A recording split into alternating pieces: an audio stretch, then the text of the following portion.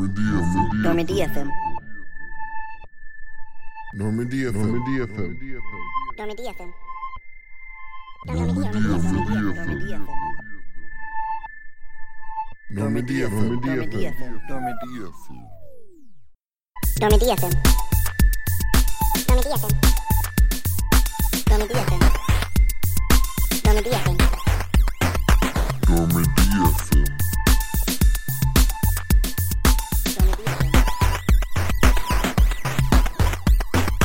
Normandy FM.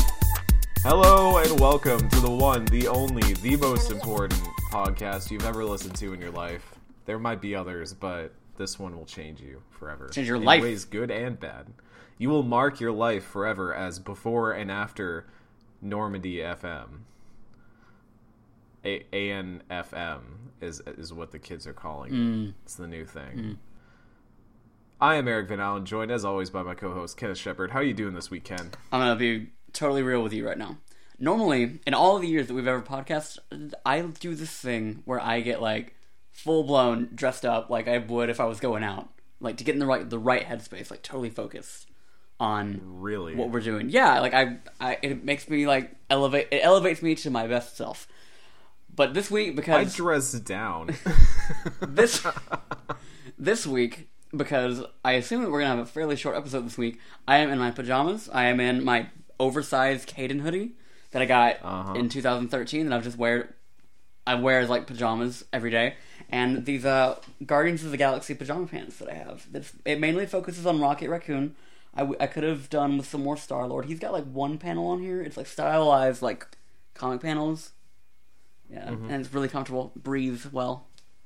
So that's what I'm talking about, man. Like 90% of podcasts that I record, I'm in a t-shirt and basketball shorts every time, because that's just like my permanent state of comfort. I've tried many other things. I get too hot in pajama pants. I don't know what it is, but I can wear like a long sleeve shirt and not get hot. The long sleeve pants, I get heated. So, okay, I got a question. Do you watch Netflix's Queer Eye? No. Okay. I've never seen Queer Eye ever. Well, like I've never once watched it. Then I will say, first of all, you should fucking do it. But also, on this season, I learned that if you like hold clothes up to like natural light and you can see through them, they're very breathable. So you can do that with these Guardians of the Galaxy pants, and like you can see straight through them, and it's great. So like, I don't have any sweat going on here. It's all breathable, and it's not a sweat thing. It's just like it just get a little uncomfortably hot, like around like the, I don't know, the knee regions and the nether regions. It just gets a little bit more heated than I prefer. You know, that's fair. So that's fair. I like the basketball shorts. They breathe and they're comfy, man. Also, I've been in them for years, man. Ever since I was in that 6th grade gym class, man. So dumping Axe on myself like it was nobody's business. Axe body spray, whatever happened to that stuff? It's still around. They still make it. it. I feel like I went to a gaming convention the other week because I did. I don't know why I phrased it that way, but I did go to the South by Southwest gaming convention the other week, and Axe had a thing out, but I didn't see them like hawking any spray. It was all like deodorant and then like hair products. Which I use an Axe hair product. I do every day. I use like an Axe hair gel thing. I don't have hair left to do that. Doing, like hair dye for dudes and stuff. Oh, okay. We need to gender our hair dye because apparently men have different hair. And look, I don't trust like if Ninja was like, this is the only hair dye I use, I'm gonna run the hell away from that because that looks like he just had a fucking dry erase marker blow up in his head. That's fair. Like I'm gonna go to somebody like Haley Williams. She knows what's up. She's got hair dye on lock. She knows what she's looking for. So right. That's our intro to this week. And the reason why we're so scatterbrained is because we got nothing to talk about, man. This is so little. Our notes are like the tiniest they've ever been. I feel like we should That's even with me never posting them. Yeah, we should. Well, fair. We should probably start with the one that we've got the smaller notes for. Just get it out of the way real quick. Yeah. So this week we are wrapping up the loyalty missions. Not quite, but close enough. Well, we're wrapping up the ones that we have so far. Technically, well, no, we canonically we have recruited Legion at this point. Yep. So. Even though when we played these, I feel like these were some of the first DLC, or not DLC, obviously DLC, but some of the first loyalty missions I did playing this game. Well, you get access to them right when you get the characters, so. Yeah, you get them right away, and particularly the one we'll talk about second, there is a specific reason why I wanted to do that one early. But the one we're going to talk about first is about everybody's favorite slab of burnt leather. Good everybody's favorite dude who looked like he fell off the ugly tree, Zaid Masani, and his loyalty mission. And now, Zaid exists.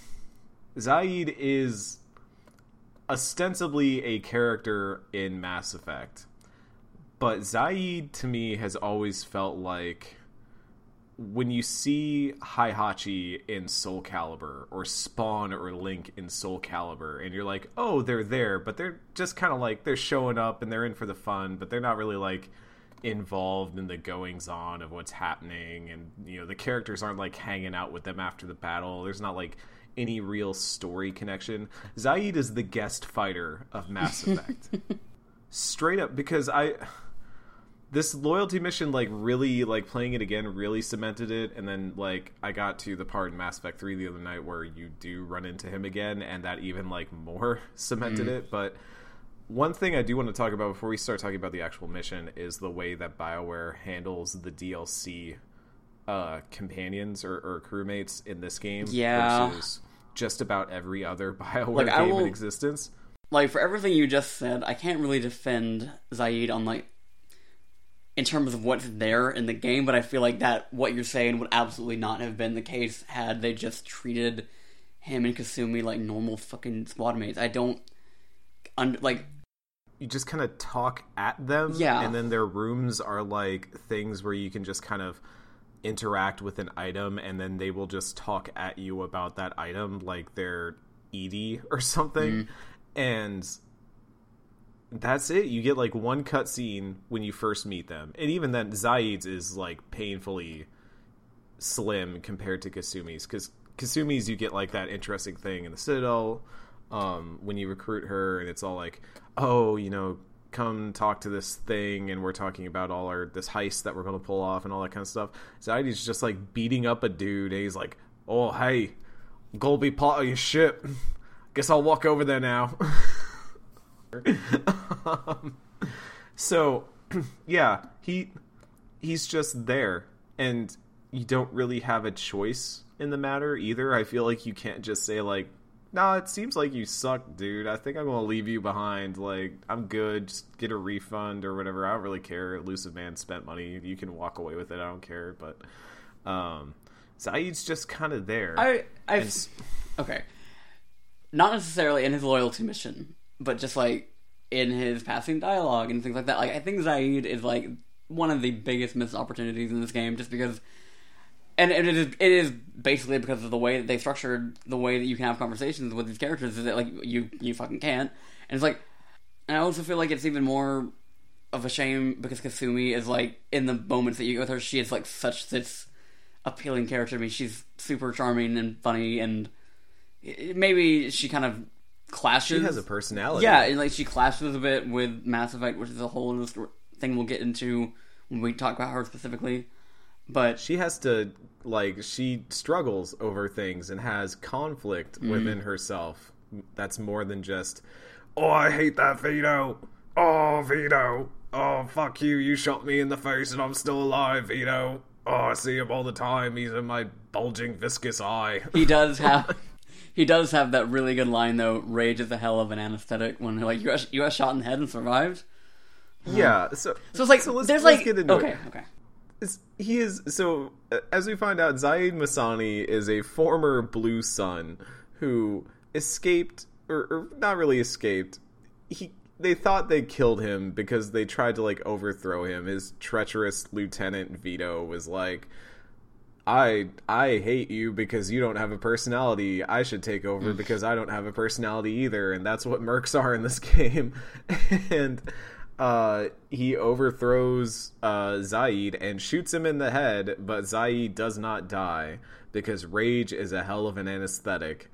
And Zaid has been chasing this dude for like 20 years, and his promise to Shepard and his loyalty mission is that if Shepard helps Zaid take down Vito, then you'll have Zaid's loyalty, and yeah. And that's kind of the long and short of it. I mean, so the conflict and the choice here is that Zaid, being the wonderful pyromaniac he is, sets the place on fire, and you kind of got to choose between saving the people that are at the facility or going after Vito. Yeah, let's pull it back even a little bit, because let's start with the approach to the base, which, if you're trying to, let's say, assassinate somebody who has the capability of getting in a ship and flying away, you would think that you would want to have a bit more of a stealthy approach, try and take the unseen path, perhaps, avoid outright conflict and exploit any back doors into a situation that you might be able to find. As far as I can tell, Zaid's plan, which is basically Shepard has just gone, screw it, we'll just go with whatever Zaid wants to do. I'm along for the ride, because that always works out well. It's just walking up to the damn front door and knocking and saying, "Oh, Vito, you shot me in the eye, I'll kill you."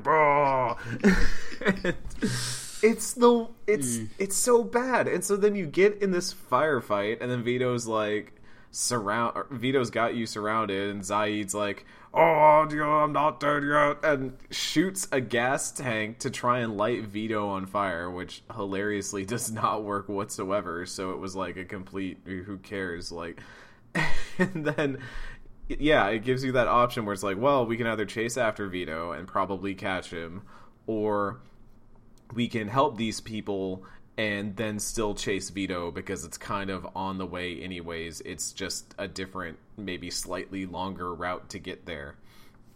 And Ken, you bring up a good point here, that you went after Vito because you, once again, do not trust ME2's morality system to fuck you over. Right.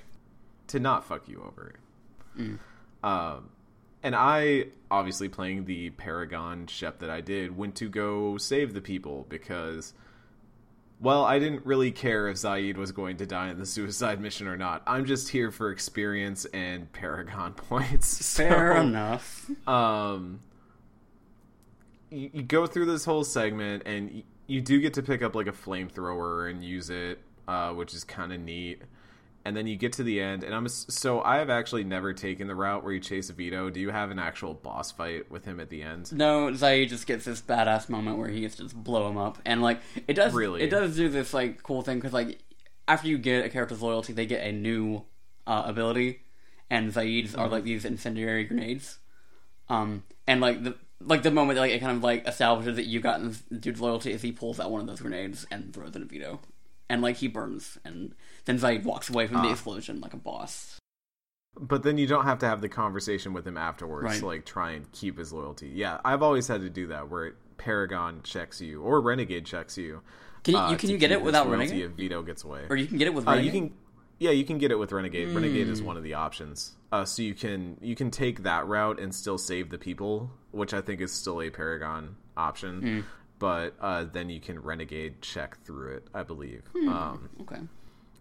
Either way, it's kind of a deflating moment, because so you go through this whole thing where it's like Vito's flying away, and I don't know if you've ever seen this side of... Yeah, like you kind of hit the pilot of his ship, and his ship goes down, but you don't really get any resolution as to what happens there, whether they like recover the ship or whether they fly away or not, or whether it actually does crash. There's like very little resolution that happens there, and the whole mission just kind of felt like completely inconsequential. I noted here, it's a free DLC. Like that's, and so who is to complain about something that is free, but also like in the grand scheme of things, like I don't feel like you used.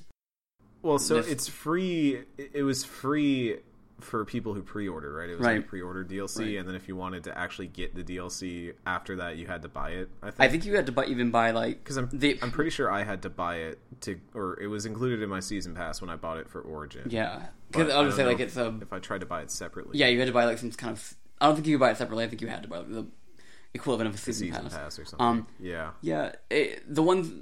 are two things that are kind of cool about this. is though it is one of the situations where you can do the mission but lose loyalty, which also happened with like Thane and Samara, and will happen with another character that we will get to next week. But also, I don't know if you've ever seen this, but if you do this after the suicide mission, you can leave Zaid to die. You can do this after the suicide mission? Yeah, like if you if he survived but you didn't do the mission. I thought once you do the suicide mission, like or you're like locked in. But yeah, like the maybe post-game. I'm thinking Mass Effect 3, the way it like handles quote unquote post game there. Okay, so Mass Effect 2, you can do the loyalty or the suicide mission and then go back and do other stuff that you had not done yet. Mm-hmm. Mm-hmm. Right, because that's how I played. I think that's how I played Lair of the Shadowbroker. Yeah. So you could just leave him to die? Yeah, like basically it just goes like he's like, get this thing off I'm me. So sick of your shit. Basically, you're just like I don't need you. You're crazy, and so bye. Oh, you leave me to die. I'll just come back. I'm Superman. I'm Zaid. Yeah. So on the opposite end of things, because I just don't have anything else to say about Zaid. I feel like we have said it enough. Like, he's just there. And maybe even worse, I don't even know if we'll talk about him when we talk about Mass Effect 3, because he shows up for all of, like, a side mission, and he has maybe the slimmest of attachments to what actually happens in that mission, and then you can go talk to him afterwards like you can with a lot of other companions that you meet up with in that game, but he again does not get an actual dialogue wheel. Right. You can just kind of keep interacting with him and he will say things to you. You know, and at that once you have walked away, he disappears forever. And you know, at that point, like, it feels almost like a reference to Mass Effect 2, just like the way they did it. Because, like, Kasumi has a very similarly, like, short mission, but, like... I haven't even run into Kasumi's yet, and, this might be getting way ahead of ourselves, but I'll say, like, I'm still working my way through Mass Effect 3, but I did the Leviathan DLC, and then I'm about to head to Thessia, and I still have not had the Kasumi stuff. Oh, no. Up. But that might be because of a decision I made, so we can talk about that right now, because we're going to talk about Kasumi. Kasumi's cooler. I like Kasumi a lot more. When I first played Mass Effect 2, I did not have Kasumi at all because I never really went back to it after my initial couple playthroughs. So by the time they were rolling out DLC and stuff, I was already on to other games I didn't really care about. Playing Mass Effect 2 again, especially just for like one companion's storyline, so I'd never really seen any of Kasumi's stuff. Granted, so I said earlier in this episode that there was a specific reason why I did Kasumi's mission earlier. That is because I knew that you got the SMG in her playthrough, and I remembered that one from Mass Effect 3 very well because I really loved it in Mass Effect 3, and it turns out that while it was pretty good in Mass Effect 3, it is probably the best gun in the game in Mass Effect 2. That Tempest SMG really fucks shit up. The Locust. Yeah. Oh, it's the Tempest at 3, though, right? The Tempest is a whole different gun. What? Yeah, they're two different guns. But it's the one I'm thinking of, the 50-shot clip, and it's... Yeah, they're both SMGs that have, like... Okay. Anyways, that gun specifically is incredible. It's so friggin' good. It's disgustingly good. Worth the price of admission. Exactly. It's worth paying to get that gun. Pay to win, if you will. But Kasumi, at least, is an interesting character. She's kind of this side of humanity that you haven't seen yet, because so far all the humans you've met have been, like, very military type. They're all very rank and file. Even Zaid, he's a mercenary, but he still very much embodies the same sort of characteristics that you would expect from, like, a Jacob or a even in a Mass Effect 1 Kaiden. I know, right? Where they're just kind of like, I'm... Excuse me, let me get this Zaid voice right again. I like to shoot my gun, and I hate Vito, shot me in the face. Whereas Kasumi gets, like, really cool abilities that nobody else has access to. She's, like, a stealth character. Yeah. She does this really cool execution thing where if you level it all the way up, she can, like, just execute enemies over and over and over again. It looks really cool. I like this mission because in the combat I would be fighting and I'd be like, why am I by myself? I'd look over on the other side of the battlefield, I'd see some like grunt chilling there, and then Kasumi would just pop up and like pistol whip him to death, disappear again, and I was like, yeah, you go, Kasumi, you rule. But I want to hear your thoughts on Kasumi. I think it is really a damn shame that MA2 does DLC characters dirty, because there aren't a lot of characters like on your squad specifically that seem to exist as sort of like comic relief. Like, everyone has their moments, but like she's the one, like, even going forward to Citadel, like there, like later in the Citadel DLC in Mass Effect 3, there's like a party happening. Kasumi doesn't really interact with everybody there. She just kind of, she's cloaked the majority of the time, and then she'll like appear to do a one-liner and then go away. So like it shows like you said, like a side of her. She's a side of humanity that we don't really see, and it makes me glad that characters like the DLC characters like Javik and Mass Effect 3 are not handled in a similar way, and they get like proper arcs, etc. But at least she has like that's like an aspect of her personality. It's like, oh, that's, there's Kasumi doing Kasumi stuff again. Yeah, like they do a better job of like sort of defining her as a person, and even if it is like it usually in like the confines of her loyalty mission, because like again she gets the sort of environmental storytelling situation happening. Yeah.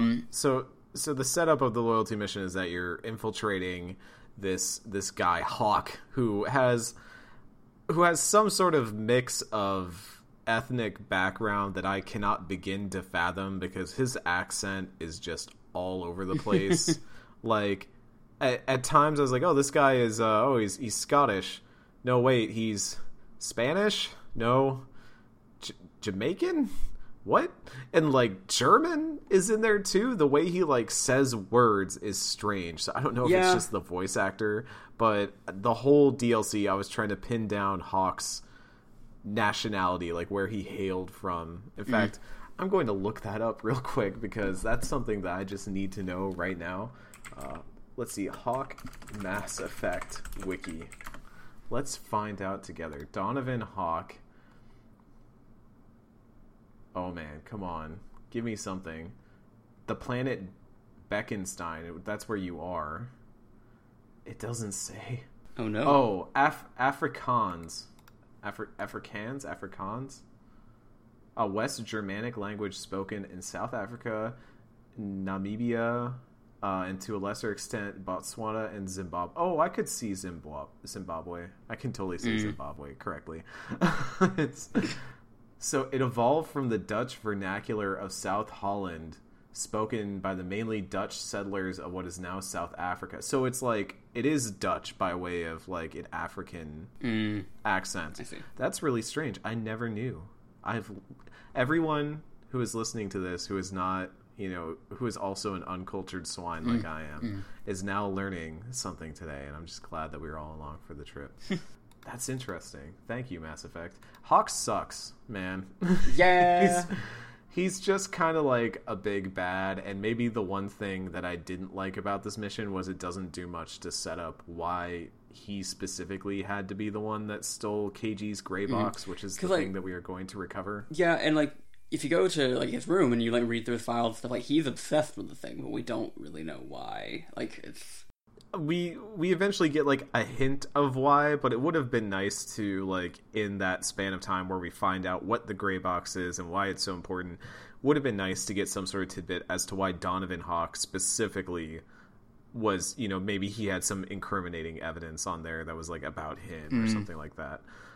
It kind of, I don't know if you saw this movie, Ken, but Bad Times at the El Royale. That was the Hemsworth movie, right? Yeah. Wait, have you seen it? No, he's in it. Oh, okay. Do you care? No, go ahead. This is going to be mild spoilers, everyone, for Bad Times at the El Royale. At the end of the movie, you find out that like one of the big treasures that everyone's looking for is not like a secret stash of money, but it's like a roll of film that is incriminating about someone in the U.S. government. And that may sound like I'm being vague to avoid spoilers, but no, that's literally all you find out. And then they just toss it in the fire, and they're like, "Who cares?" Jesus. And that was it. And I was just, I remember sitting there watching it, and I'm like, all right, what? Like, and I guess the big point they tried to make was like, oh, it doesn't matter, we're just moving on with our lives, and we don't care about the big stuff happening out there in the world. We'll just leave it at the El Royale. But that's bad.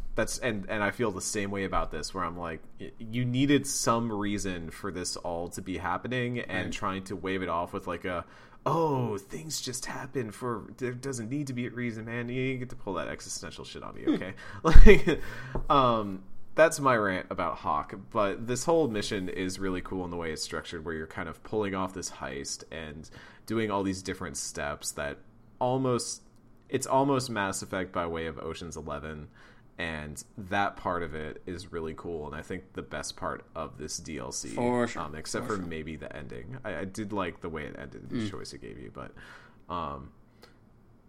there is some interesting stuff that we do stumble into as far as lore, because once we get inside Hawk's vault, Ken here, I did not examine all the stuff that was in the vault. I maybe only looked at half of it, and I was just like, whatever, I'm getting the SMG, I'm bouncing out of here, but once we're in the vault and getting the gray box, you kind of have the option to look around at some stuff, and you found some interesting lore stuff hidden away in Hawk's vault, Ken. Yeah, I'm trying to see if I can pull up the actual like codex entry that it has, so I don't have to just use my botched description. I will say one of the things that was in there, besides what Ken is pulling up right now, was a Dragon Age Origins enemy, which I also noticed was like super weird, because when I thought about it, I was like, oh yeah, like that would be the only Dragon Age game that was out now, but it was I even forget what they're called in that game. It was just like a demon. The demon enemies. I think it's the one that's supposed to represent Pride or maybe Wrath, because they all kind of get named after different deadly sins. Like I remember there's a Lust one that's super annoying, and so I think that one is the Wrath demon, but it was a super weird tie-in that I was like, okay, yeah, that's definitely there. That's neat. Like I thought the tie-ins that they do in Mass Effect 3 for Dragon Age 2 were a little bit cleverer, and like took a little, besides the Blood Dragon armor, which just looks silly, but that's like in Mass Effect 3 they do this whole thing where one of the ships that you're searching for is named the Kirkwall and stuff like that. I was like, oh, that's a clever little tie-in. Like, you know, people who have played the game and really care will be like, oh, that's nice, but it's not this big, like, what the heck is this doing in here? Why is the game so adamant that I, like, look at it and clap? I don't know. So, basically, Hawk has, like, the head of the Statue of Liberty, and that in itself is, like, weird, like, how could you manage to get something like that off one planet and onto another? But, like, if you go... Because we blew it up. I guess so. Fools, we blew it up. Like, you examine it, and then you read a codex entry, and it talks about, like, they've got, like, this elaborate story as, like, the state of the United States of America, and apparently it's, like, Canada and the United States and Mexico are all one, like, it's sort of like Australia is, where it's a country and a continent. The continent has become, yeah, it's like, I think they call it, like, United North American States, yeah, that's what they call it, and then, so, like, I didn't know that. I guess I somehow, in the course of 10 years, never looked at that and never, like, read the codex entry about it. But it's, like, it made me wonder just, like, how much, like, small codex entries and shit do they have that kind of, like, give more concrete descriptions as to what the state of Earth is like? Because, like, we don't really ever look at Earth as a concept until Mass Effect 3. And, like, how it has changed, and, like, this is, like, 200 years from now. And so, like, that was just interesting to me that they, like, had this sort of concrete description in a way that they don't typically have. Yeah, now that I think about it, like, even with Earth, our only really big exposure to it is London, because that's where the game begins, I believe, right? And then the game ends. I mean, it ends in London, but it begins in Toronto, but they don't explicitly tell you that. That was Toronto? That was Toronto, and the only reason that I know that is because of concept art that specifically labels it as such. Okay. Yeah. Boy, like, Toronto got an upgrade. Yeah. I would think, like, they don't... Because, like, when they use London, they have, like, Big Ben. They have, like, these landmarks that you can point to, but they don't look at anything in Toronto that says that it's Toronto. Yeah. Man, you don't... Almost like Toronto has no discernible landmarks other than being called Toronto. I'm sorry for all Torontoans listening to this. Hey, drag me about Texas all you want. You could just be like, oh, it's obviously Texas because it's still Peas in a horses can running pie. around. Yeah. So we eventually get through the vault. We get Keiji's gray box, and we have to fight Hawk's dumb, stupid ship that's just kind of a bullet sponge. Magically regenerating all the time. Yeah, it's not a fun boss fight. It like starts out kind of neat because you're like, oh, I'm fighting a ship, this is cool, and then you kind of realize it's basically the same thing that you did in the Archangel mission, but more annoying. And Until Kasumi, like, anime takes it down. then Kasumi gets to be awesome, and I'm like, where has this been the entire game? Please do more of this in fights, please. Please do this to the Human Reaper baby. Exactly. Oh, we're not there yet, Ken. Come on now. We have referenced enough when we We like can far away shit. spoil bad times at the El Royale, but we will not spoil the video game that we are putting a retrospective onto. Fine. And so, once again, Ken and I differ on choices, but I think this is one that has actually interesting differing paths. You chose to destroy Keiji's gray box full of incriminating council data, but also still retaining the memories and personality of Keiji. Right. I did not. I let Kasumi keep it. I will say my reasoning. I'll let Ken go. Mine was basically that even though I think it's bad for her to have that emotional crutch, and I was like, even after I did it, I was like, oh man, maybe I should have just destroyed it because she needs to like move on. Right. And I wasn't really worried about it falling into the wrong hands because I'm like, okay, like, yeah, a couple of dudes who suck are going to get caught for being like sucky people. Who cares? Like, whatever. Bigger fish to fry. But I let Kasumi keep it because I was like, she, means a lot to her, and I want her to be able to determine. It's not my place to determine this thing. It's her place. Right. So, your reasoning, Ken, for your atrocities. Just because it's a renegade decision doesn't mean it's an atrocity. So my thing is like it's Keiji leaves in his like dying message that he wants Kasumi to destroy it because there is this incriminating shit on it and people will come after her. It'll make her a target, and so like that's sound reasoning. I'm just kind of like, yes, it is this really important thing that means something to you. I mean, keep the actual box itself as like a memento, but like the data on it needs to be destroyed because it is putting you in danger. It is like, yes, you're a master thief. Yes, nobody knows you. Like, she even has this good line. She's like, I'm the best thief in the business, not the most well-known, but people will find you if they are looking for this data. If it is as important as Keiji thought it was, you're going to be a target, and you can hide for a while, but you're not going to be able to hide forever. So why let's, like, nip it in the bud? Come on. Yeah. It is kind of a weird cross between... You want her to be able to determine her own, future forward, but you also want her to be able to, like, not, still hold on to it and obviously, like, not cause trouble for herself. I kind of wish we got more out of this than, we don't really see the ramifications here. And as I understand it, this does affect things in Mass Effect 3 on a small scale. So just in short terms... Was the decision I made, did that prevent Kasumi from showing up in Mass Effect 3? No, I think that you might have missed her story. Like, it might still be available now, but I would recommend just, like for the sake of the requirements and stuff like that? No, it's not requirements. I think you need to go and find it now, because I do know from the however many times I played through Mass Effect 3, if you miss it, Kasumi dies. Oh, well, that's not good. Yeah. Can't have that happening. I already killed off somebody. Pretty sure Kelly Chambers bit the dust because I don't think I ever found her and did the thing I needed to do to save her before the coup happened. You can only see her if you romance her in Mass Effect 2. Oh, okay, that's better. I was like, that was hanging over my head. I was like, cool, I already killed somebody. Yeah. Yeah. So we're kind of at the point now where we've got some loyalty missions left, but there's not much road left, so to kind of go over what our last few episodes here are for Mass Effect 2. This coming week will be Tali and Legion, which I'm very excited for. Those are two very, very good loyalty missions, and joining us to talk about them will be not one, but two guests. Ooh. Mr. John Phipps of the Super Deformed Games Cast, and he recently informed us he will be bringing along a guest, Mr. Shinobi of Twitter fame, which is just about the only way that I know him at all. I don't think I've ever actually learned his mysterious real name, and I like to keep the mystique up, so those will be our two guests to talk about Tally and Legion.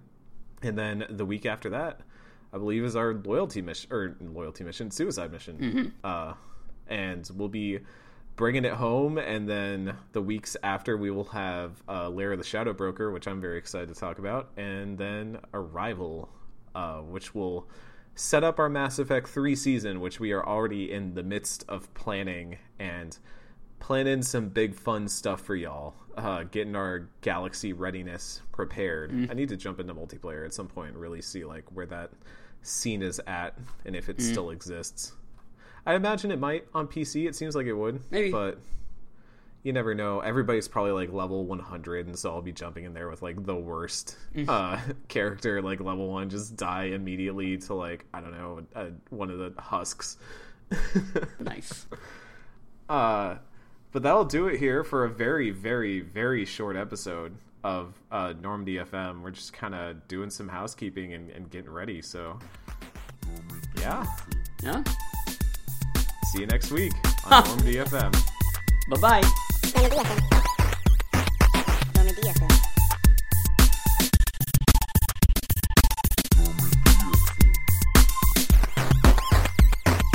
Normandy FM. Normandy FM. Normandy FM. Normandy FM.